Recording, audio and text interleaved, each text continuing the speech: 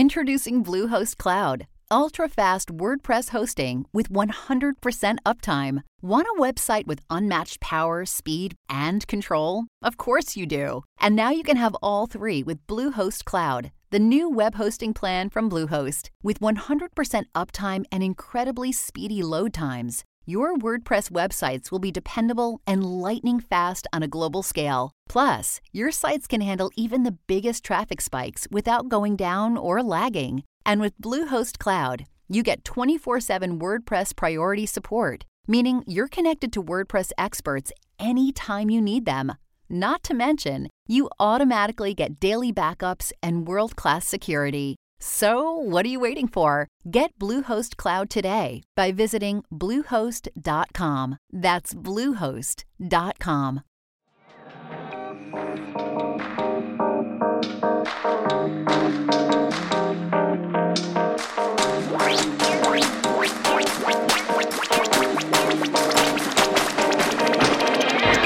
Hello, everybody, and welcome to Backstage Gaming, dramatic takes on your favorite games. I'm Chris. And I'm Dylan.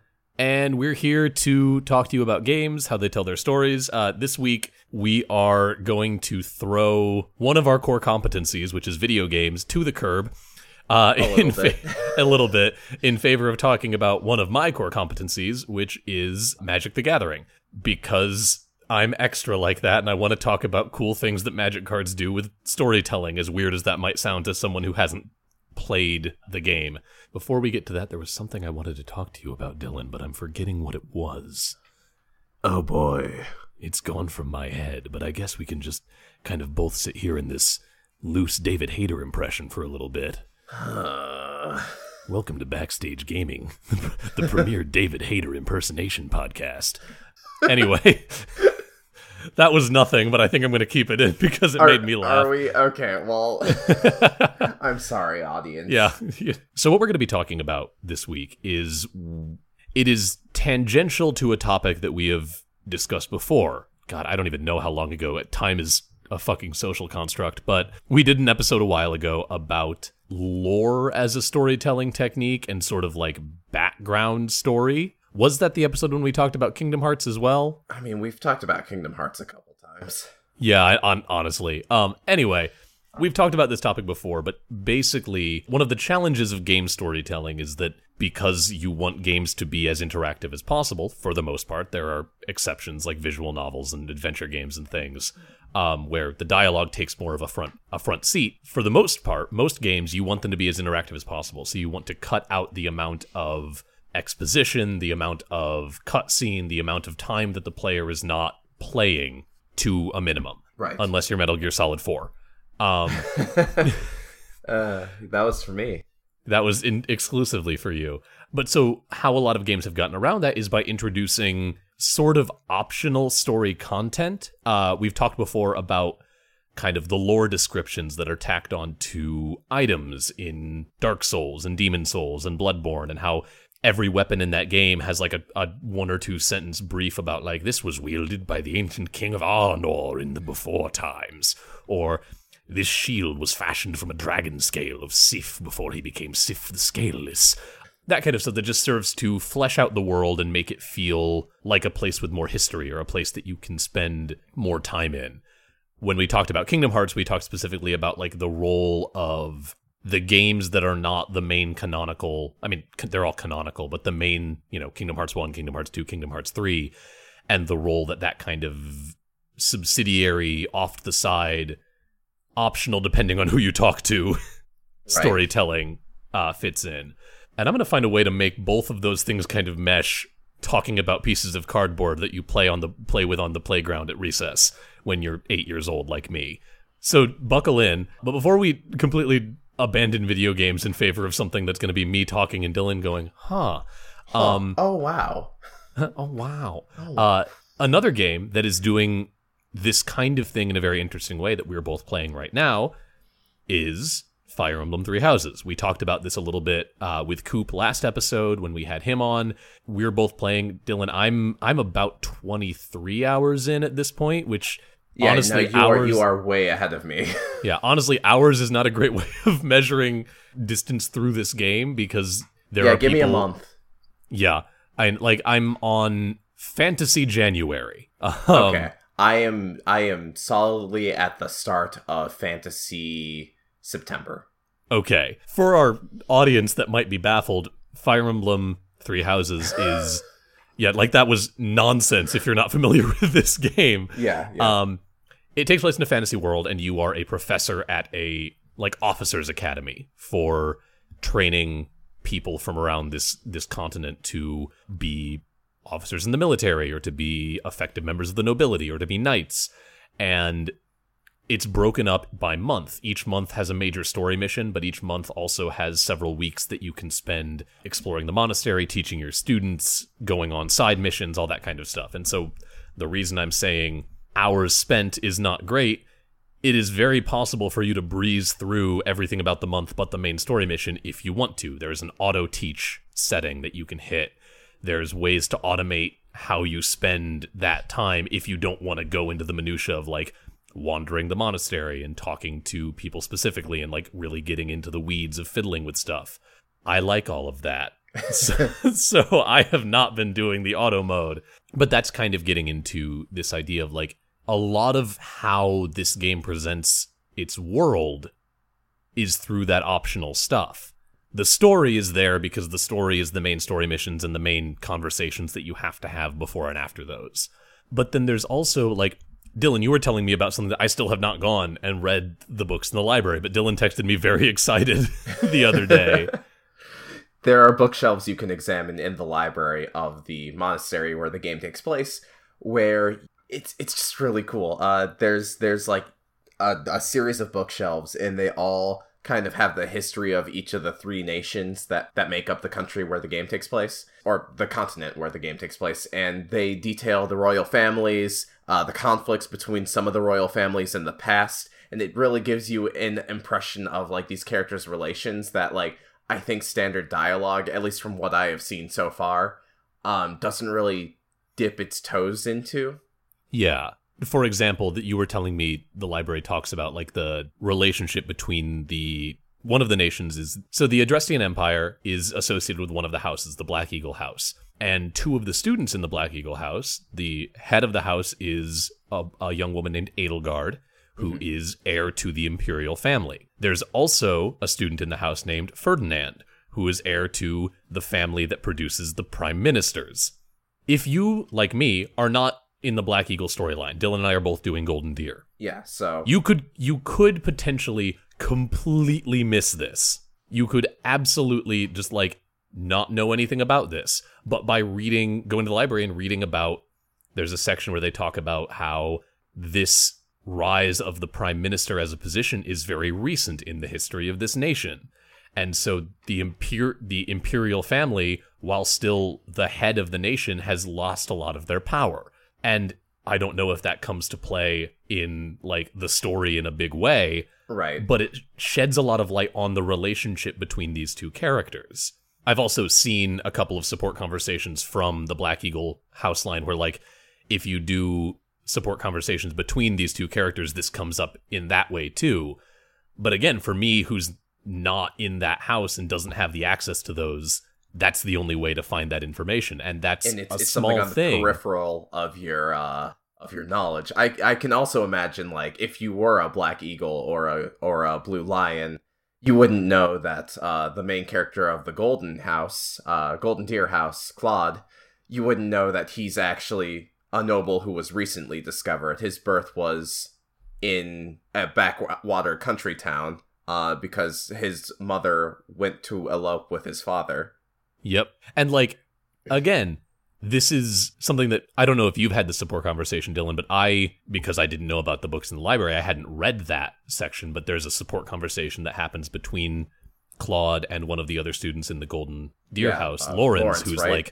We did talk about this last episode, I think. That's right, we did. But it's that kind of stuff of building out the complexity of the world in a way that if you don't care, it's not going to burden you with it. It's not going to make you sit through a cutscene on the complex geopolitical history of this fantasy world. But they still thought about it, and they still put it in the game somewhere that you can find it if you're the kind of person for whom that's going to give you a greater enjoyment of the world and a greater enjoyment of the game. And that's I really like that about games. I think that that is a real strength of video games as an interactive medium, being able to like go and find the stories that you want and find the details that you want if you are the kind of person who wants to put the effort into exploring the world. So what the fuck does this have to do with Magic the Gathering? I hear you ask, frustrated. That's an excellent question, listener. And let me tell you, I have not been playing a lot of Magic recently. I played it some when I was a kid. I got really into it in college.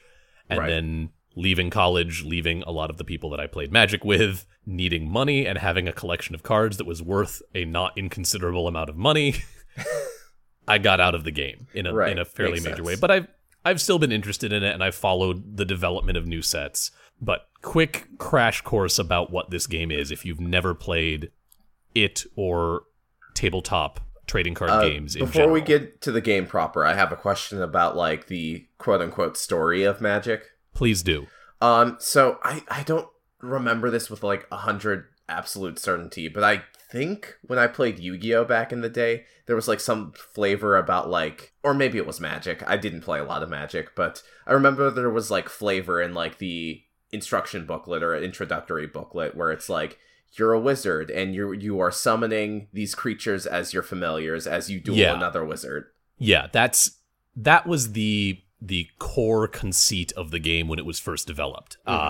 You as a player of the game Magic the Gathering are taking on the role of a planeswalker, which is a kind of wizard that can move between different worlds, because as the game is developed, that's how they justify having all these different kinds of cards and all these different flavors to each set, is that each set is set on its own bespoke world with its own iconography and history and mythology and all that kind of stuff. And it used to be really funny, like the packs of cards, particularly from like the late 90s, early 2000s, had little blurbs on them of like, welcome to the foreboding forests of Dominaria, where in the dark, because the set was called The Dark.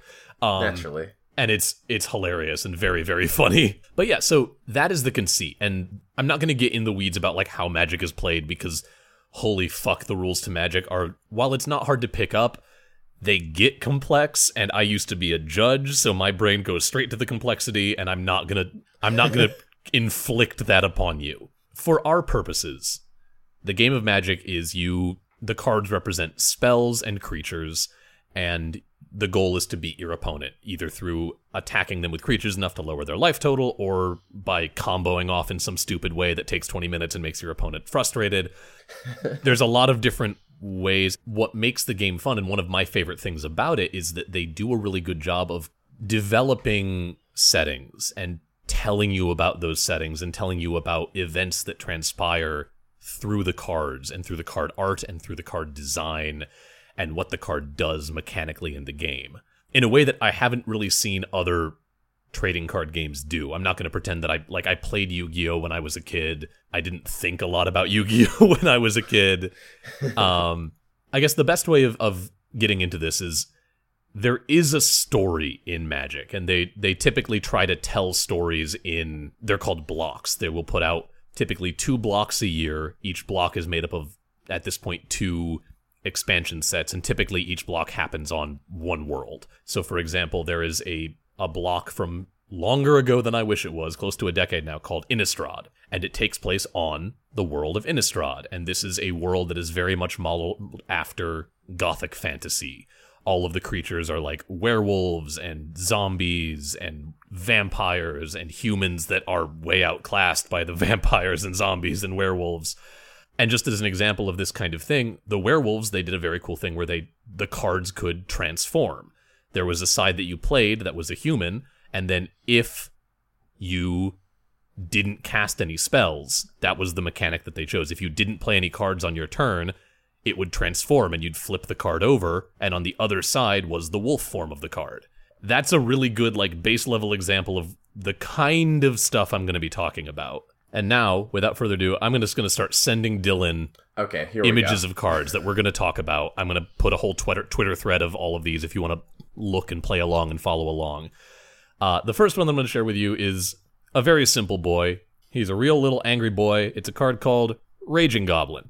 It's a very old card. Take a look. The art is exquisite. It's just this very angry, screamy goblin with an axe that's bigger than him. And this is like, again, very baseline what I'm talking about. And we're going to get way more complex as I go along and start introducing more interesting cards.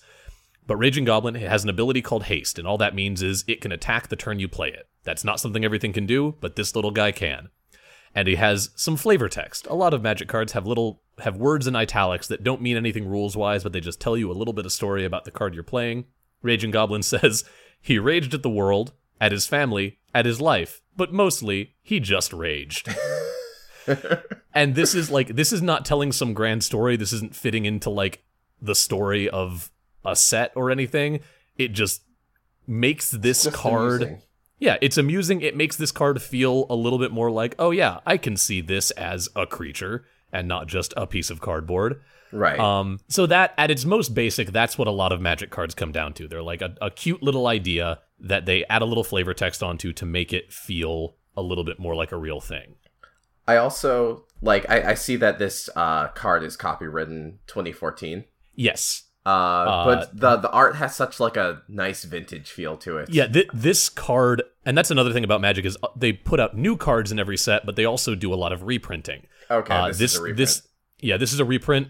Raging Goblin has been around since 1997 was the first printing of Raging Goblin with different art, but they do a lot of reprints, and this was printed in like a sort of a legacy, like nostalgia product. So they used one of the older artworks for it. Okay, cool. The next card I'm going to share with you is a card called Laboratory Maniac.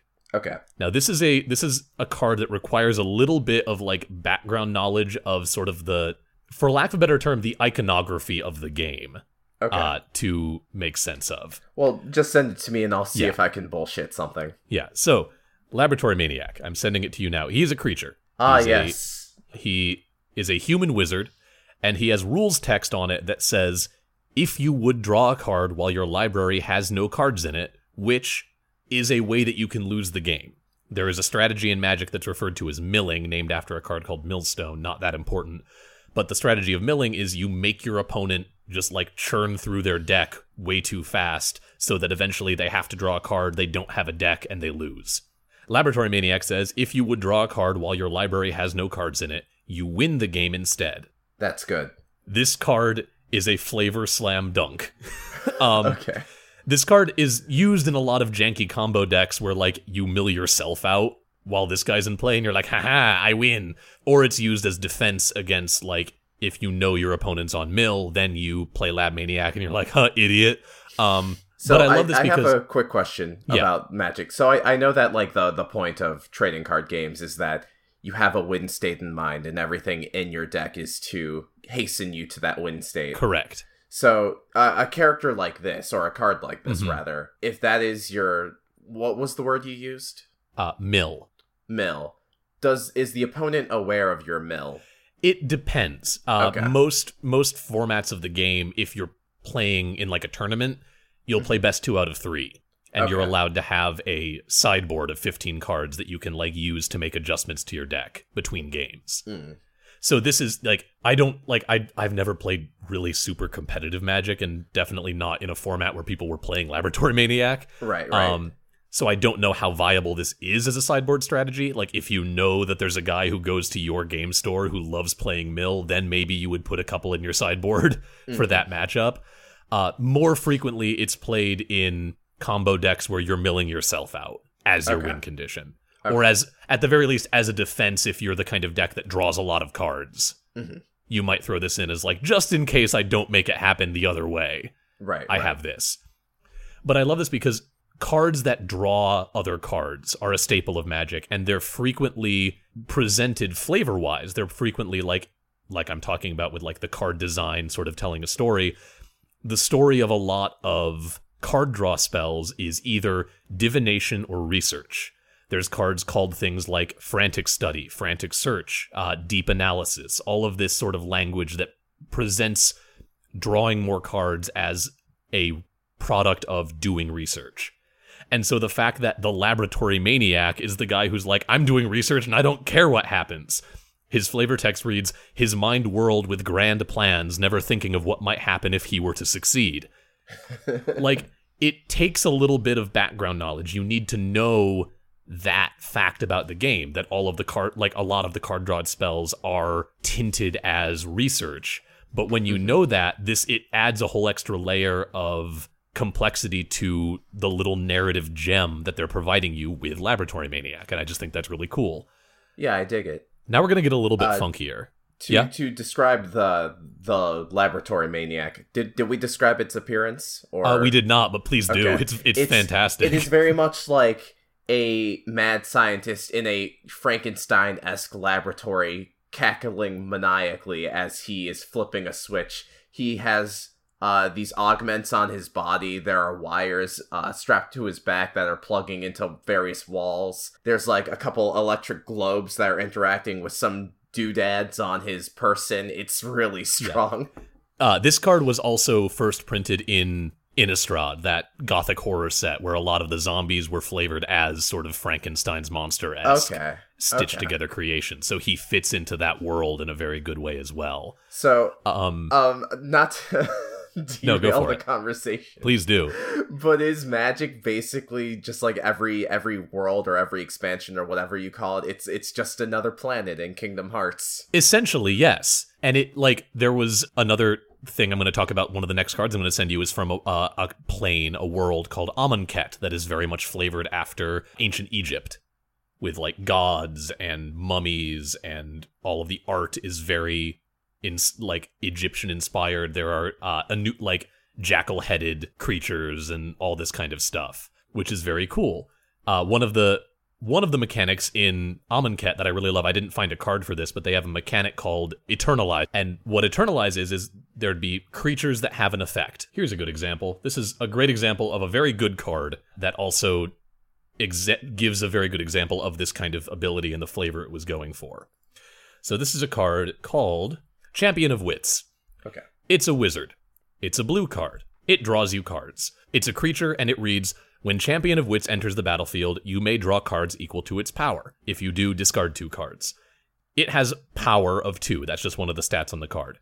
Mm-hmm. So what this card reads is, you play it, you draw 2 cards, and you discard 2 cards. And you might be thinking, but why does it say draw cards equal to its power if its power is 2? Well, here you get the rub. In addition to a bunch of other things that might affect that, it also has the ability Eternalize. And Eternalize costs a whole bunch more. But what Eternalize says is, exile this card from your graveyard, so it has to have already died, and you make a copy of it, except the copy is a 4/4 zombie. Okay. So Eternalize is mummifying and bringing back to life in the flavor of this Egyptian-inspired world. Okay, cool. And when you Eternalize it, it comes back bigger, which makes that ability do more for you. You draw 4 cards instead of drawing just 2. And this card is so fucking cool. I'm glad you're here for me, because I would have never made that connection. Yep.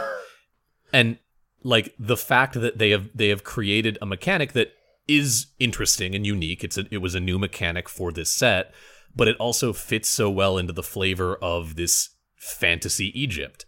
The creatures are mummified and come back as their mummified versions, and that changes things about them. Mm-hmm. There's another card from Amonkhet that I'm going to share with you now. This card is going to look weird to you, Dylan. I promise you that. I'm scared. You'll see what I mean. Okay. Oh, what? I sent Dylan a card. Magic has also done very interesting things with different ways of breaking cards into 2 to give them different abilities. Yeah. And the Amonkhet block introduced a mechanic called Aftermath, which was it has one form that you can cast from your hand, and then another form that you can cast from the graveyard, and then it goes away. And they did a lot of cool stuff because the naming convention for these was weird. This particular card is called Start to Finish, and that was how all of these worked. Is there was also like Claim to Fame, Commit to Memory, Appeal to Authority, all of this. That was the sort of naming convention. And so Start, the art shows 2 young men, arm in arm, sitting in like a beautiful sunlit courtyard. It's Moses and it reads, Ramses from Yep, it honestly is. And it reads, create 2 1/1 white warrior creature tokens. And that just means in Magic, sometimes the creatures are cards, and there are other cards that like make just like, this isn't a card, but it's still a creature on the battlefield. That's what that means. You cast the spell, you get 2 little dudes, and then the spell goes into your graveyard, allowing you to cast Finish. And Finish reads, As an additional cost to cast finish, sacrifice a creature, destroy target creature. And the art of this is one of the two young men from the Art of Start looking down at an upraised hand, presumably from the other young man from the Art of Start. Okay. This card is such a cool little story moment because it's start to finish. It gives you two creatures, and then the other half of it makes you get rid of a creature, maybe one of those creatures that Start gave you, to destroy a creature. It's telling an entire story of these two nameless dudes in this artwork through what the card is doing mechanically. Oh, wow. Yeah. And, obviously... I'm reading the effects again just to, Yeah. Obviously, it doesn't have to do that. It doesn't say, you have to sacrifice a 1/1 white warrior creature token or anything. But... I'm gonna recommend that people have our Twitter page open as definitely as they listen to this episode, because if you're not familiar with Magic, if you're not familiar with the cards we're talking about, definitely refer to our Twitter feed where I will have posted all of these. But this is such a cool... Item 1, it's good card design because the effect of the one that you have to cast second, if you cast the first version, it gives you what you need to cast the second version, which is just good, because a lot of times otherwise that second version just couldn't be cast. But also, I love this card and the way that they use this form of split card to tell this really interesting story. There are some other ones that do similar things, but this is the best example of it, for my mind, of this kind of card. Maybe it's just because I have the Road to DreamWorks on my mind, but it's also making me think of the Road to El Dorado, where Zekel Khan's it needs more body. It really is. I love it.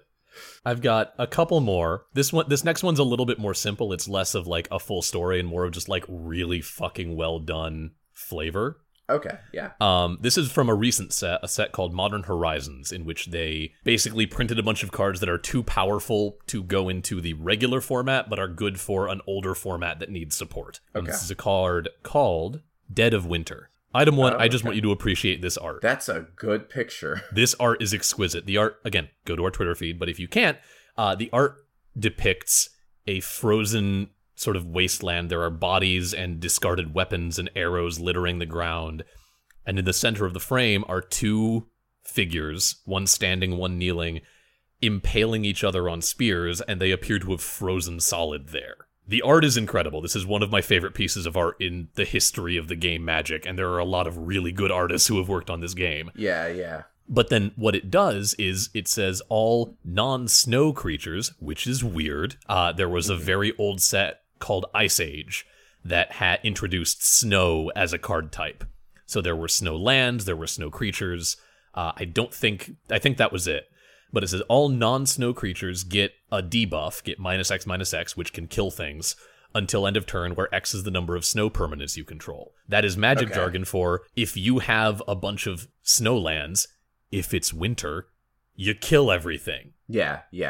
It's it's such a little thing. So snow permanents are they this is a weird to me one. As someone who doesn't play Magic. Basically all it is there are certain cards that care about this concept of snow. Okay. One of the core ideas of Magic is that you have to play lands, and the lands are your resource. So this card, for example, costs 2 generic and 1 black mana. You get that by tapping, at its most basic, 1 swamp, which is a land that generates black mana, and 2 other land to generate any other kind of mana. To put this in terms that I could vaguely understand, is it like in Pokemon when you have a Pokemon that uses a move that changes the weather or the environment to buff their moves? Kind of. Okay. So rather than that, there are, if you can have a swamp or you can have a snow swamp. Okay. They only ever printed snow swamps, which is just what the card is called, in the Ice Age blocks, because that was one of the gimmicks of that was block. And so if you just to use the lands as an example, if all of the lands you control are snow swamps, then this would give -3/-3 because you have 3 snow permanents. Okay. The more of those you have, the more snow lands, the more snow creatures you have, the bigger that debuff gets. So the deeper the winter is, the more things die. Yeah, okay. Is the flavor that they are going for on this, and I fucking love it. It's really cool. Also, and just what's the flavor text, Chris? I don't know flavor if you text, said it. At last. Silence. Quote attributed to Tevesh Zhat, who I have no idea who the fuck that is. Okay, I was about to ask. Please tell me that was a character, but no. It probably was a major player in the Ice Age block. The Ice Age block was way before I started playing Magic. Got it. Okay. So I'm not able to provide more detail on that. But again, just like, this is not one that's fitting into a grander story, but again, it's just a really good, well-contained piece of, like, storytelling of what happens when you play the card. Yeah. And again, just like, goddamn, Zach Stella's art for this card is incredible. So I've got one more that I want to talk about real quick. Then I figure we'll take a break for the playbill. And then when we come back, I've got a weird one because I'm gonna show you 1, 2, 3, 4, 5 cards in rapid succession because they tell a fucking story. Okay, cool. This is a card, Dylan, that I'm sending you. I love this card so fucking much. It's called Thing in the Ice. The art depicts that sure is a thing in an ice. It depicts like a fancy caravel ship, boat. I don't know why I went for the fancy word. Towing an iceberg with something in it. It is creature type horror, and it enters the battlefield with 4 ice counters on it. What's an ice counter, Chris? Well, it matters for this card, and the rest of the rules text are, whenever you cast an instant or sorcery spell, which are 2 kinds of cards in the game, don't worry about it too much, remove an ice counter from Thing in the Ice. Then, if it has no ice counters on it, transform it. I love this, because this is one of those things that requires a little bit more background knowledge of the game. This is the kind of card that fits into a deck that is routinely referred to as spells. It's a deck that just wants to cast a bunch of spells that let it draw cards and then do things based on that. And so, again, like I said before, cards that draw cards are frequently flavored as research. Research, yeah. People, if you're playing this in that kind of deck, you're drawing a lot of cards. You're playing a lot of cards that are doing research on this thing in the ice, and eventually you delve too greedily and too deep, and it transforms into. So cool. Oh, there's another card. It transforms because on the back of this card is printed the Awoken Horror. Wait, so it's on the back of the card? Yeah. So the way that they did this is in sets that had double-faced cards, they would also include in the expansion packs like token cards where you could check off what that card meant. Okay. And so you would come to it and be like, oh, this is my Awoken Horror, and then you'd play it and then be like, and that gets me this, and pull it off from the side. Okay. A lot of people also play with card sleeves. Right. At which point you could just like take it out of the sleeve, flip it over, put it back in the sleeve. That makes sense. And Awoken Horror is terrifying. It's a big old squid bug. Looks like there's a lot of moving parts here, and by that I mean there's a lot of implied moving parts. Yep. And what it reads is, when it transforms into Awoken Horror, return all non-horror creatures to their owner's hands. So this thing pops up, and everything else runs the fuck away. Yeah, like, unless there's some other kaiju. Yeah, exactly. Out there. And this, again, came out in a set where horrors were a common creature type, so it fits into that sort of aesthetic. It's very Pacific Rim. Yeah, it's very Pacific Rim. Pacific Rim was, like, back in the 1500s or something. Yeah. But again, this is just such a good example of it's telling a story on its own. That story fits very well with the kind of deck you want to play it in, which is a deck that's playing a lot of those card draw spells to get those ice counters off of it quickly. And then when it comes out, it does something that makes a fair amount of narrative sense. If I saw this thing bust out of an iceberg, I would run away. Mm-hmm. This also fits in with the history of Magic because there's there's other cards that have that kind of effect of returning all creatures to their owner's hands. Cards like Whelming Wave. This thing would make a hell of a tidal wave when it came out of the ice. Oh man, it's all connected. That's really cool. Yeah, like that's one of the things about Magic, especially as the game's been going on for more than 20 years at this point. Yeah. So as the way that the R&D team and the way that the card design team and the way that the art team have found ways to tie all of these new ideas and new cards to existing concepts in the game is really cool, and I really like it, and it's like one of my favorite things about this game. Man, that makes me excited. It's a shame that I will never have the money or the time to dedicate to actually honestly, learning Magic. If you're interested in Magic, if I've made you interested at all, Wizards has recently released Wizards of the Coast is the company that owns Magic the Gathering. Right. They've recently put out, and it's still in open beta. It's been in open beta for fucking forever. A computer program called Magic Arena. It's free to play. There's a shit ton of microtransactions that'll try to nickel and dime you, but I have managed to have a very good time of it while spending very little money after initially being like, I kind of want to put together a couple decks. Okay. Maybe I'll check it out. Yeah, it's fun.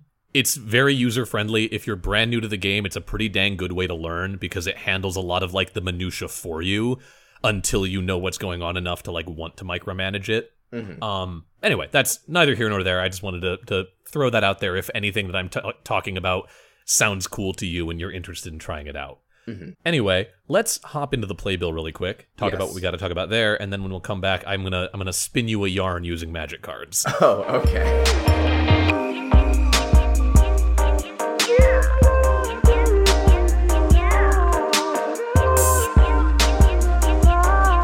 Welcome to the Playbill, everybody. Give me a moment to sip on some water because my throat's getting a little dry. Dylan, why don't you start us off?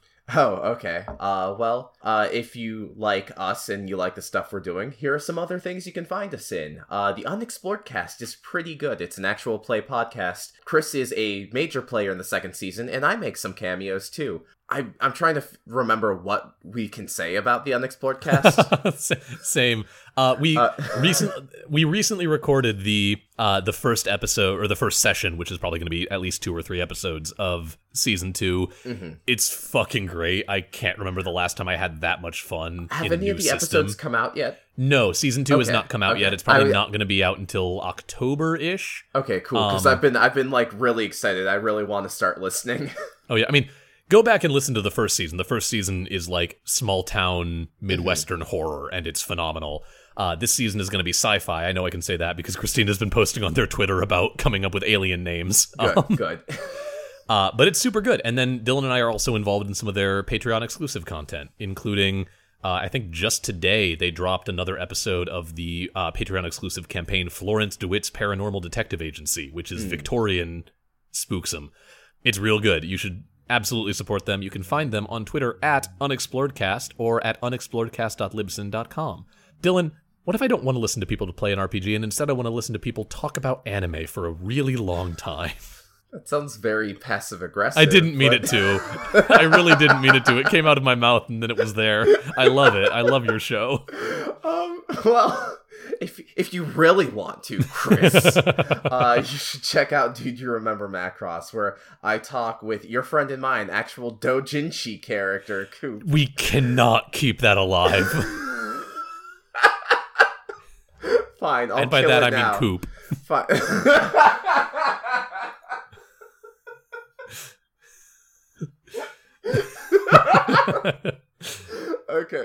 Okay, I'm back.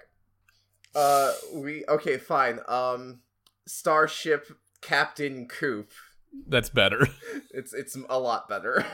But anyway, we talk about we have been talking about this classic 1980s anime, Super Dimension Fortress Macross, and now we are talking about Gunbuster with a lovely guest. I think you've heard of him. It's Chris Wilson. Who dat? And that's you. Ooh. But anyway, fucking sorry. We've been watching Gunbuster, and so we've been talking and occasionally yucking it up over there. So that's been really fun. And I try to talk about the themes and grander ideas behind the big robots blowing each other up because there's that famous meme image of a Gundam shooting the message "war is bad" at someone, but it flies over their head and they just go, "Wow, cool robot." That's pretty accurate. So I think one of the joys of this show, for me at least, has been trying to tackle them not just as "wow, cool robot," but also thinking about the grander ideas behind the giant robot. And that has been inspired by other podcasts that also tackle giant robot anime. So that's been real fun. If you want to check that out, we are on Anchor at anchor.fm/dude. That is DUDE. You remember. We are also on Spotify, Google Play, and Apple Podcasts. You can also check us out on social media at Facebook, Twitter, and we have an email. You should also go and listen to, honestly, at this point, Marathon, because it's fucking great. Unwell, a Midwestern Gothic mystery. It's a podcast that I was involved in very minorly. It's killer. It's got some of the best sound design I've like ever heard in a narrative podcast. It's all about spooky, weird stuff happening in the Midwest. We have a theme, and I was lucky enough to be involved in the final episode, which dropped when you're hearing this last Wednesday. It was a ton of fun. I got to scream a whole bunch into a microphone. Inexplicably, one of my screams sounds weirdly like a Wilhelm scream in the way that they mixed it in, which was not intentional. Screaming is like really fun. It's like not so good for fun. your voice at all, but like...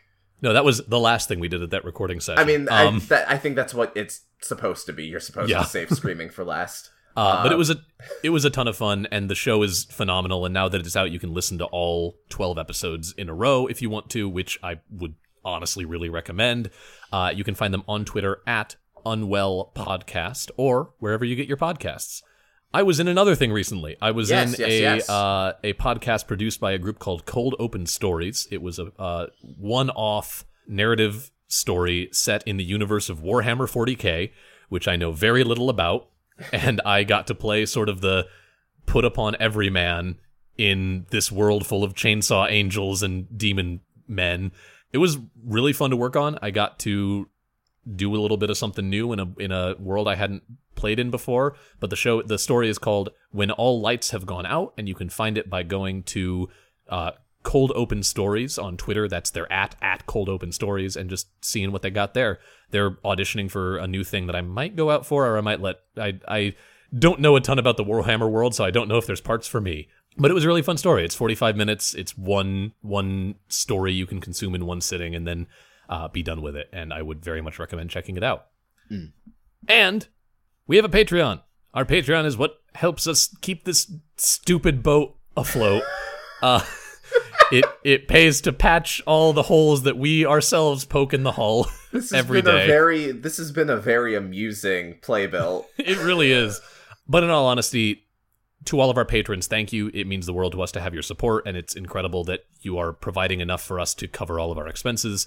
If you're not a patron, now is a great time to do it. We've got some blooper reels coming out very shortly. We've got a bonus episode up where we talk about the 3 unities for a while. And if you like what we do, if you want to show some love for us, that would be phenomenal and a great way to do it. And we would appreciate it forever. And you can find that at patreon.com/BSGpod. Hey, it's Kaylee Cuoco for Priceline. Ready to go to your happy place for a happy price? Well, why didn't you say so? Just download the Priceline app right now and save up to 60% on hotels. So whether it's Cousin Kevin's Kazoo Concert in Kansas City, go Kevin, or Becky's Bachelorette Bash in Bermuda, you never have to miss a trip ever again. So download the Priceline app today. Your savings are waiting. Go to your happy place for a happy price. Go to your happy price, Priceline. All right, let's hop back into this weirdness. This next string of cards, I'm thinking we'll probably spend a little less time on each individual card, because I've got like 5 of them in a row that I want to share with you. These are all from a recent set called War of the Spark. Okay. It was the Avengers. Okay. So is this going to be its own thread on the Twitter? I feel like that would help people. Probably, yeah. Okay. On the Twitter. In Magic, there are cards that are called Planeswalkers. But Chris, you're a Planeswalker if you play the game. I know, listener. Planeswalkers are a unique kind of card. I'm not going to go in depth on what they do because it's weird a lot of the time. But generally, they've got like a bunch of different abilities, and you can pick one each turn. And they have also served as sort of recurring characters throughout the game. War of the Spark was basically the Avengers. They brought every Planeswalker basically that they've ever printed, plus a bunch of new ones, and it was all of them fighting against totally not Thanos. It wasn't Thanos. It was a long-running villain named Nicol Bolas, who's a big, scary dragon man. Okay. All of that is the background for this series of cards that is superb. First, I'm going to introduce you to our cast of... Galactus instead of Thanos. Honestly, yeah. First, I'm going to introduce you to our cast of characters. First off, Dylan, we have the big beefcake himself, Gideon Jura. Gideon Jura is one of the longest existing Planeswalkers. He's been printed a ton of different times. This particular version looks rad as hell. Yeah, this particular version is named Gideon Blackblade. He's a big beefy Chad. All of his versions have some variant on his main ability here that matters, which is, as long as it's your turn, Gideon Blackblade is a 4/4 human soldier creature with indestructible that's still a Planeswalker. So if it's your turn, he functions like a creature. He can attack and do all of the things that creatures do. Okay. Next we have our knight. Now we need the knight's steed. We have a card called Trusted Pegasus. Trusted Pegasus is a flying creature. Flying creatures can only be blocked by other creatures with flying. And it reads, whenever Trusted Pegasus attacks, target attacking creature without flying gains flying until end of turn. And in the art, we see this Pegasus, and we see Gideon. Trusted Pegasus can let Gideon fly when it attacks. Yes. Next up, we have Divine Arrow. We see the Trusted Pegasus being pierced by an arrow and Gideon falling off of it behind it. The flavor text reads, Ravnica's defenders watched in horror as Oketra's shot pierced the body of the Pegasus. Gideon tumbled through the air, black blade in hand. They're telling a fucking story through magic cards, and the story's not fucking over. Also note, in the art for Gideon Blackblade, he's falling. Yeah. So there's that too. And then we're introduced to another character that doesn't really matter. There's a big important demon in Ravnica, the world that this happened on, named Rakdos. And we have this card called Unlikely Aid, which shows Gideon riding on Rakdos, sword in hand. Flavor text says, no one will ever ride me again, Gideon. Expect no further flavors from Rakdos. No further favors. No further flavors. That's a good Freudian. Yeah. But so this, we see him get on the Pegasus. They take off. They're taken down. As he's falling, this demon comes in to save the day, showing, for one thing, just how important Gideon's task is, that Rakdos, who has not typically been presented as a friendly face, does this. But just the way that they're able to spin out these stories through these combinations of cards, they don't often do that, but they did that a ton in this set, and it was really fucking cool. There's a few other cards that reveal what Gideon goes through, but I'm just going to share a couple more because now I'm remembering them and thinking how cool they are, and this is going fairly quickly. Next one that I'm going to share is called Gideon's Sacrifice. Okay, cool. So in the story of the set, another planeswalker named Liliana, she's not super important except that she allows this to happen. She is facing off with Nicol Bolas, and Nicol Bolas is about to kill her, but Gideon steps in with Gideon's Sacrifice and takes the blow for himself. That's another ability that Gideon planeswalkers frequently have, is they can force things to attack them rather than you. And what Gideon's Sacrifice reads is, choose a creature or planeswalker you control. All damage that would be dealt this turn to you and permanents you control is dealt to the chosen permanent instead. Gideon is taking the blow intended for Liliana onto himself. And Gideon's whole thing... Man, Gideon's awesome. Yeah, the whole thing wraps up Chad. in...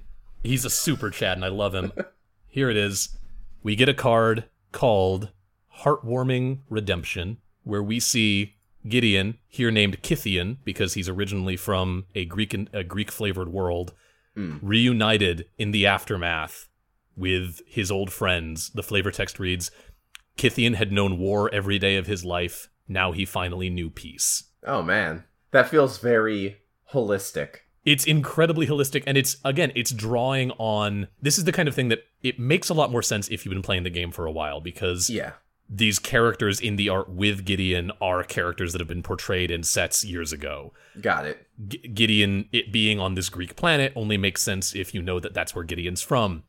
But even without all of that, they build this whole arc through the art of the cards, through what's happening in the cards, even through what the cards do. That card, Unlikely Aid, we kind of skipped over what it does, but what it says is target creature gets a bonus and gains indestructible until end of turn. It's saving Gideon from that fall that we see him take on the art from Divine Arrow. Yeah. Again, this is an exceptional example of this. This set did a lot of stuff like this with stories being told from card to card in a way that isn't typical of the game, because typically... Like, this set was the Avengers. It was the payoff for a whole bunch of build-up that they'd been doing for years. Okay. And so they were able to do that.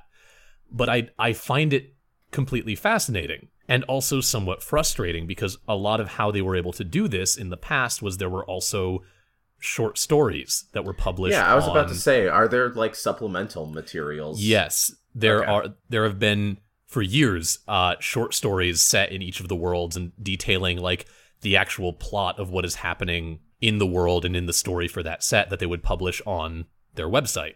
And reading them gave you a little bit more insight into what was happening in the cards and what was happening in the card art. Some of it was easy to riddle out on its own, like Laboratory Maniac. Like, I don't think that fit into any of the stories. That's a pretty self-contained little nugget of like, oh, that's what this guy is. Mm-hmm. But the stories were there to help flesh out the worlds and help give it a sense of plot.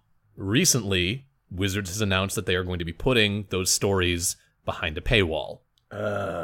Which is, like, I get it. They're a company. They need to make money. Ad revenue is not a ton. So I understand. I guess, like, yeah, when you say a paywall, what do you mean? Like, I don't know the details. I haven't been keeping up with it super closely. But that is frustrating because you already have to buy the cards. Yeah. Like, if you are a Magic player, if you are enough of a Magic player that you're going to care enough to want to read the stories, I guess at the same time, like, the writers have to put food on the table. Yeah, like, and again, I get it.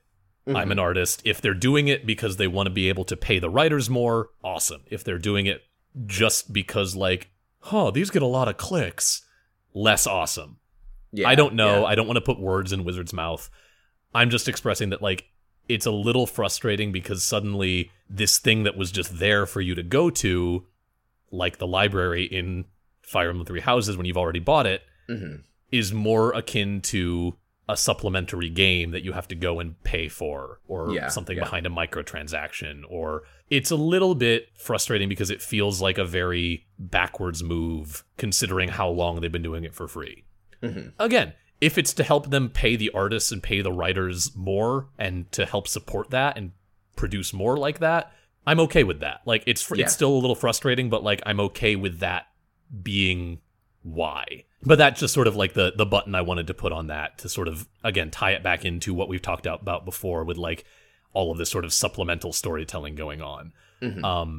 I hope that this was at least somewhat entertaining for you, Dylan, and for you, the audience, to hear me gush really about Magic cards for a while. I think... So I gotta look through this Gideon story again, probably after we record. Yeah. Because I need to, like, actually, like, absorb the detail. But no, this was really fun. I guess I got, like, a couple loose tangential things to talk about that have nothing to do with Magic.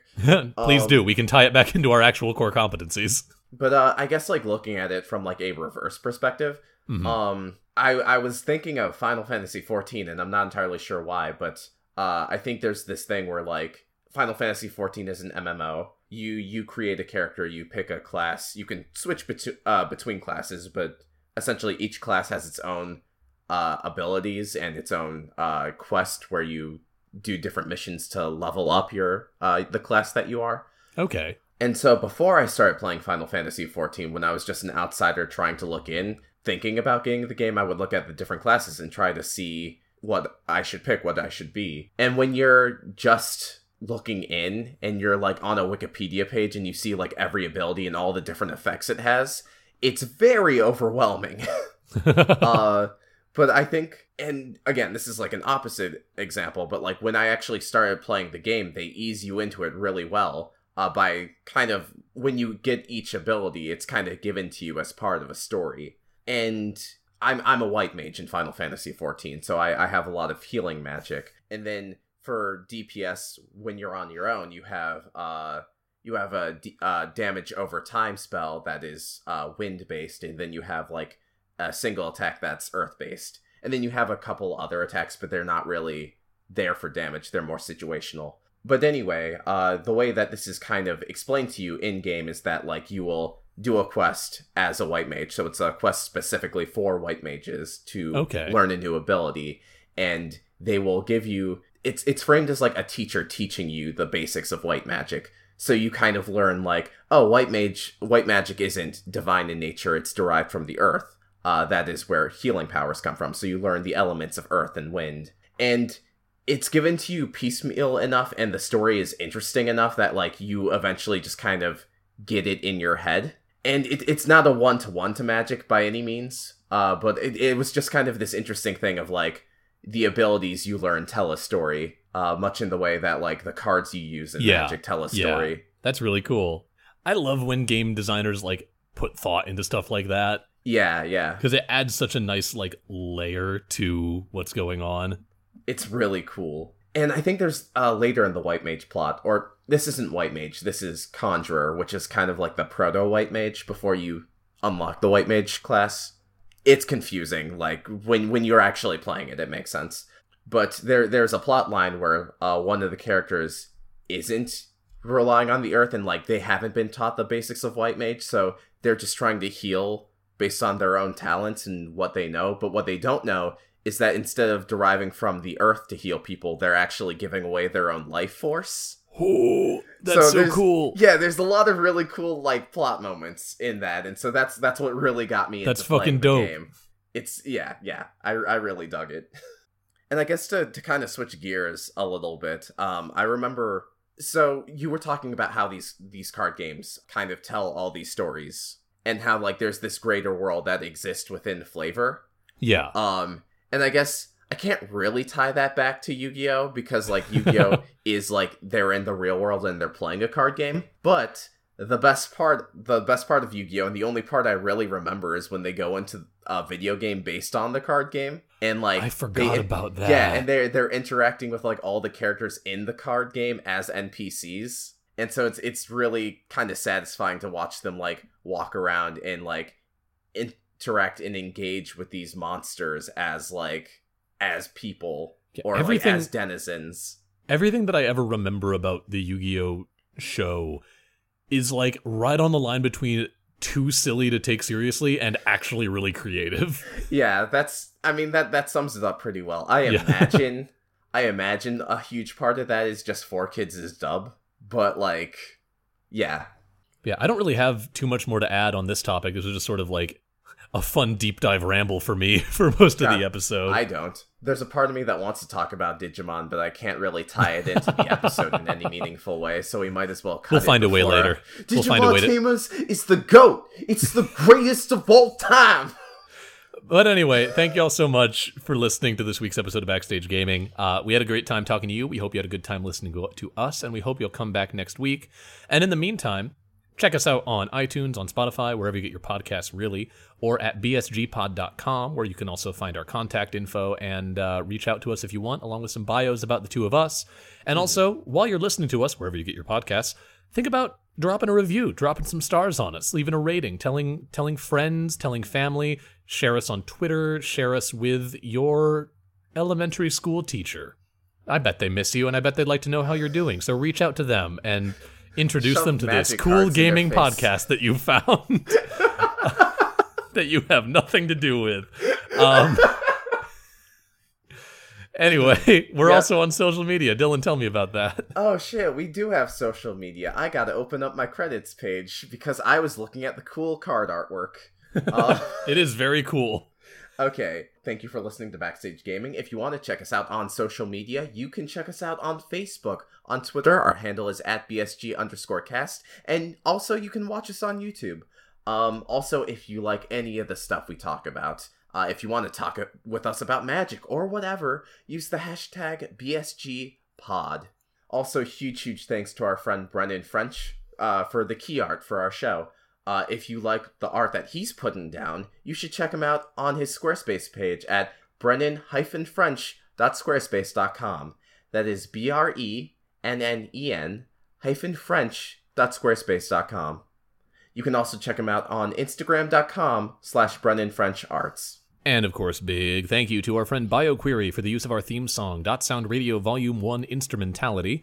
If you like his music, which you should, it's great, you can find him at his SoundCloud, soundcloud.com/BioQuery, that's BIOQUERY, or by going to Spotify and searching for BioQuery. He's got a couple different singles out that are fairly recent, one of his solo work called Posthuman Angst, and one that he produced that was a collaboration of a bunch of different hip-hop artists called Links Volume 1, and they're both fucking killer, and you should show him some love.